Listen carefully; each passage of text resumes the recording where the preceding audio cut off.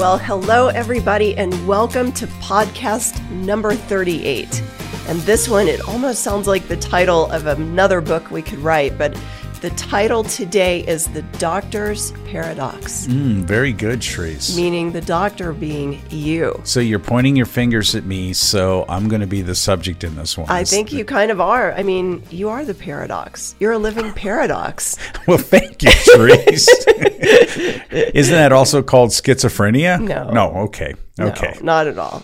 But I think that there's an irony to your life and your training, and we've touched upon it many times, talking about how you were in practice and then the doctor becomes the patient. But there's a lot of layers to this.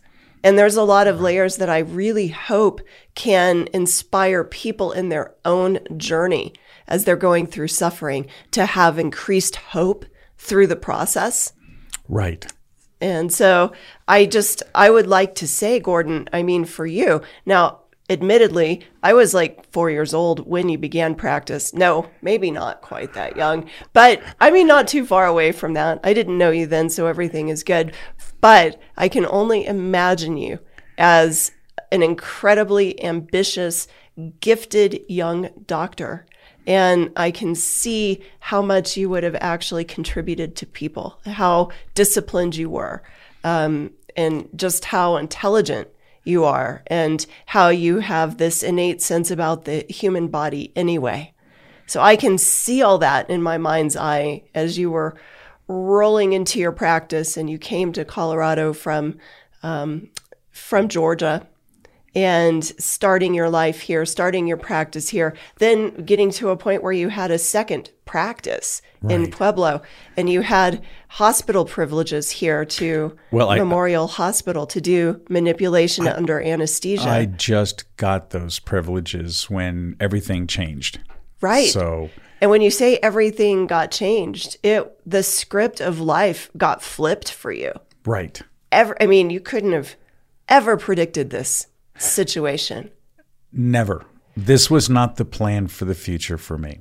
And so I moved. You take that word irony, which the word of paradoxical nature. In other words, here are the contradictions. Mm-hmm. I was doctor to patient, non-surgical specialist, working manipulation and working the alternative ways of the body, which, boy, the body signals healing and how you take care of the body and optimization. And then I moved to being a surgical patient.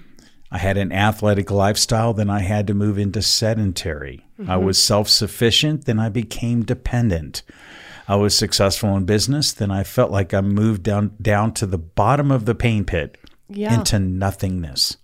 Especially when it came to work. I had no physical ability to keep working.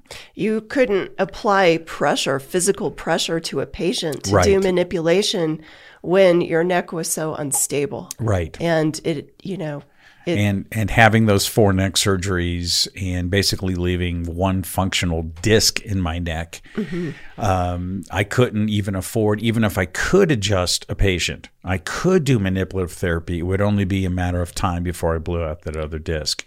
And ironically, people think, oh, you're married to a chiropractor. And maybe does he work on you secretly? Does he give you adjustments or manipulate your back in certain ways? And the truth is, you really don't. I mean, you have given that part of life. It was literally just taken from you. The art of that, the desire, the practice, the desire hasn't left. But I think that happens with a lot of people when you shut the door to your past. You try to compartmentalize, and I try to just forget it. I just accepted the fact that my chiropractic career that I knew would grow into other areas, whether it was functional medicine or anything else, I let it go. And I stuffed it. Yeah. I pushed it down. And a lot of people who have had profitable work and they've been productive and then they've been in pain, they've taken their past and said, I'm going to go ahead and try to erase my past and let me start with a new future. Or some of them are so stuck in their past. Right. I mean, honestly, I think that's more people than not that I've met in the course of my life. You're one of the few that you have this forward thinking ability, which is so healthy. I'm so proud of that with you. But there's a number of people that can't get away from their past. They're haunted by the past life that they had, or their past, trauma or past thinking. And Gordon, I mean, we've talked about having present day thinking. Right. But it doesn't mean that you can deny what brought you to the place of pain. Right. And I think today's podcast, I think we need to talk about the past, not to rehabilitate it or to resurrect it. But the point is the more you stuff every part of your life about the past and you stuff it down deep inside of you, it's only growing. True. That pain grows. Those signals in your brain are still wired to remember it and to still deal with it. Now, one thing I realized about the past was this, is that God is working in your past, even if it seems like it's a failure, and you don't see him. I think of the story of Joseph when you say that. Okay. And how God was working with him in prison, in jail, falsely accused, persecuted. He had a vision that his brothers would be bowing down to him. Instead, he ended up in prison for a period of life. Right. And the irony of that, you're living out your own irony, but I think that we end up in places that we never expected. Right. And what I'm saying about the past is also this, okay, is that I don't think it's healthy to try to emulate all the past traumas in your present day life. Can you explain that a little bit more? So I would not take the fullness of your trauma and try to bring it into a reality today of what your life should look like. That's trying to rehab the old part of who you are. But where things change is when you shine truth, when you start living by truth and you shine truth on your past, you can still extract lessons that may apply and propel you forward. I know one vivid practical lesson is this. I stuffed chiropractic out of my mind. In fact, I wouldn't even try to adjust someone, even a personal family member, if there was an emergency. Right. I would still go to another physician or a chiropractic physician to get help. I had pushed it that far out of my life. But the truth is this. In my practice, I used to work with chronic pain patients. There's the irony. There's the irony. I loved working with those patients. And the job was to move them out of too many treatments, too much obsessiveness on certain areas, and then move them objectively and then watch their subjective symptoms change and watch how they could live a functional lifestyle. So that chronic pain patient was getting better. They might not have been totally pain-free, but they lost percentages of pain symptoms and they were able to live a more functional lifestyle. When you say that, in my mind's eye, I get this vision of you helping to facilitate and create space for that chronic pain person to reorganize their life, their inner world. Right. So create space between the pain and then learning how to embrace the pain. Yes. Instead of just trying to push it out of your life. The stuffing part. Right. And learning how to reduce fear. So what the irony is this. Now our podcasts are about chronic pain patients. And I see and you are one. Right. And I see the old Dr. Selly coming up. Yeah. Being a healthcare provider, but now dealing with spiritual healing and encouragement and rethinking and repurposing so people can have that same extra benefit or advantage, okay, that they did not have over pain before. True. So it's helping people. That's the irony. So you can glean some lessons from your past, but the important thing is shine truth on it. Live by truth. I think of this. I think of the fact that I personally may not trust a leader that doesn't have a limp. Right. And so the young Dr. Selly didn't have that limp. You were extremely gifted. I know you were. I didn't know you then, but I know you were because I know you now. Right. But well, thank you, Sharice. The limp that you have is also the beauty of what makes you so trustworthy, because you're working out the process and literally walking out the process every day of your life. And I think the other word that you said that sticks out that we should talk a little bit more about is truth. Not stuffing the trauma and stuffing the pain, but almost like illuminating and shining a light of truth on it.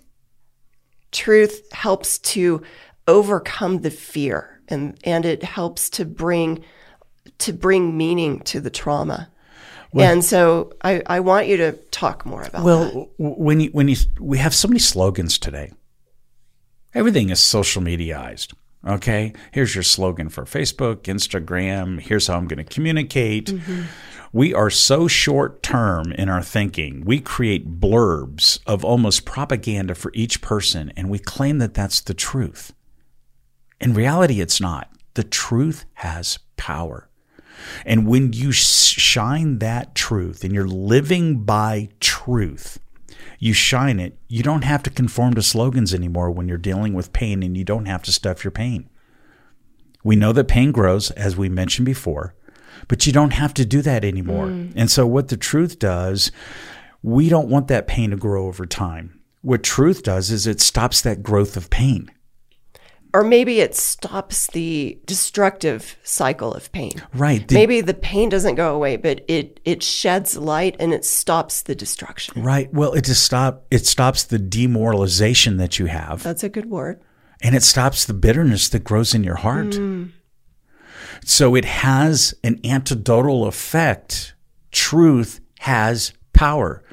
And when we talk about power, many times we think, okay, we're stuck within the confines of pain. We're trapped. We've got shackles around our legs. We can't even hardly move. What the truth does, it says this. When you start to revolt against the constraints of pain, then you start to learn after you're revolting, then you realize you're starting to walk by a living truth that's in you. You do not have to adhere to the control or sovereignty of pain over your life. That does not mean to be foolish. Right. That means that you can start stepping out. Instead of feeling this small with pain, you start growing in different things that you can do. I've seen it in our marriage. I've seen it in our life. How have you seen it practically? Even though, in fact, in some ways, the wearing of pain has increased in your life because it hasn't ended, and it's changed forms. It was acute in RSD stages in our very early part of our marriage, where you couldn't walk or get out of bed and your nervous system was shut down, to then, going through the remission of that, but still having nerve pain everywhere that doesn't end. And then the pain of the autoimmune diseases that have been your struggle, for many years now. So the rheumatoid arthritis, and then going into kidney stones. So I've seen how it's so weird how many layers there are to pain and to chronic pain conditions. And many people are experiencing those layers. They are experiencing those layers. So my point is that stuff hasn't changed. It's actually kind of changed forms. It's grown in some ways. It hasn't gone away. But here's what's so cool. As that has grown, but because you have chosen truth over lies. And we're not talking about some abstract call your own truth. I think when we talk about truth, it has come from the living and manifesting Word of God in our lives. Yes. It is acknowledging that God loves you in your pain. It is opening up your body to the deepest levels of God's life-giving principles that are living in you, that are washing you clean even in your pain. Right. That's what, to me, the truth is. And so seeing you grow in pain, but also growing, your world is growing in more vital and fruitful ways. It's expanding. It's expanding because you've said, I will not become a victim of my pain. I can still be a victor over it. The irony of what you've gone through gives you the compassion to love people even more and to comfort them with the comfort that you have every day. But you're still the doctor, honey, and you always will be. Right. And you have that gift coupled with this raging ability to stand firm in the storm of pain. That's the beauty of what I see every day. I am not unique. Yeah, well. Okay. And do you know what? There are 100,000 people out there right now at any given moment who can make the same choices and the same changes with their life. Okay? They don't have to allow, the idea of new thinking is not to stuff pain. The idea of new thinking is not to compete against it. The idea of new thinking is not to quit life just because pain exists. The most powerful thing is this, is when you are a believer, for instance, you have a power in you that takes over when you feel powerless. And I did not recognize that in the early stages when I developed acute pain and I moved into a condition where pain was so much bigger than me. It destroyed every aspect of my life. Right. Okay? It was like being in Indonesia watching a tsunami come in and rip everything out. There was nothing There left. was nothing left. Okay? Everything of value felt like it was gone. Right. My career, my health, my idea as a father, holding my son, Your former marriage. my former marriage, everything was taken away in a second. But that's when I started new, and that's when I realized that new thinking that had to happen. I was desperate for real power. I was desperate for real love, and that happened with God. Okay, And that power, it's made perfect in your weakness. Right. I want to say this. The truth does this. People will ask, well, how does the truth make my life better? It makes your life better because you start becoming better when you follow the truth. You become the person that God intended for you. It's not that truth comes in and gives you a magic pill. Right. It's that you now are part of the process of transformation. That's what's so beautiful about the truth. So what thoughts do you have for today? It's fresh. It's happening as you're talking. Jesus says, I am the way. I am the truth. Yes. And I am the life. Right. So truth is actually really a person. It's God. Right. But Jesus came in the form of man, but he is God. And I just want to say that is truth that will never disappoint you, leave you, or hurt you. That is the truth that you can rely on in your weakness to carry you through when you have nothing left. Right. Very good. Very good. Mine is this. I have two thoughts. First thought is this. God wastes nothing with your life. A lot of times we don't even recognize it. And all along the way, you may be part of the training ground with others on a journey that you never expected to take. And it might affect you in the present day and in the future, both personally and professionally. So don't give up. Stick with truth, even if it's a slow, grinding process. Yes. Okay. Number two, I read something very interesting about a sovereign government in Russia. And there's a Russian Orthodox mystic of the 19th century, Saint Seraph of Sarov, who once said, acquire the Holy Spirit and thousands around you will be saved. It's that kind of spark that brings a revolution that creates and saves liberty and humanity. The same thing applies to the sovereignty of pain over your life. Acquire the Holy Spirit and watch what can happen within you and the community around you. Beautiful, honey. Yes. Well, thank you very much for today's podcast. Thank you. Thank you for putting me on the stage and making me vulnerable today, Charisse. I appreciate it. I didn't anticipate that. No, I honestly really appreciate it. And this is what it's about. Come on, guys, move forward with us in our journey as we want to move forward with you.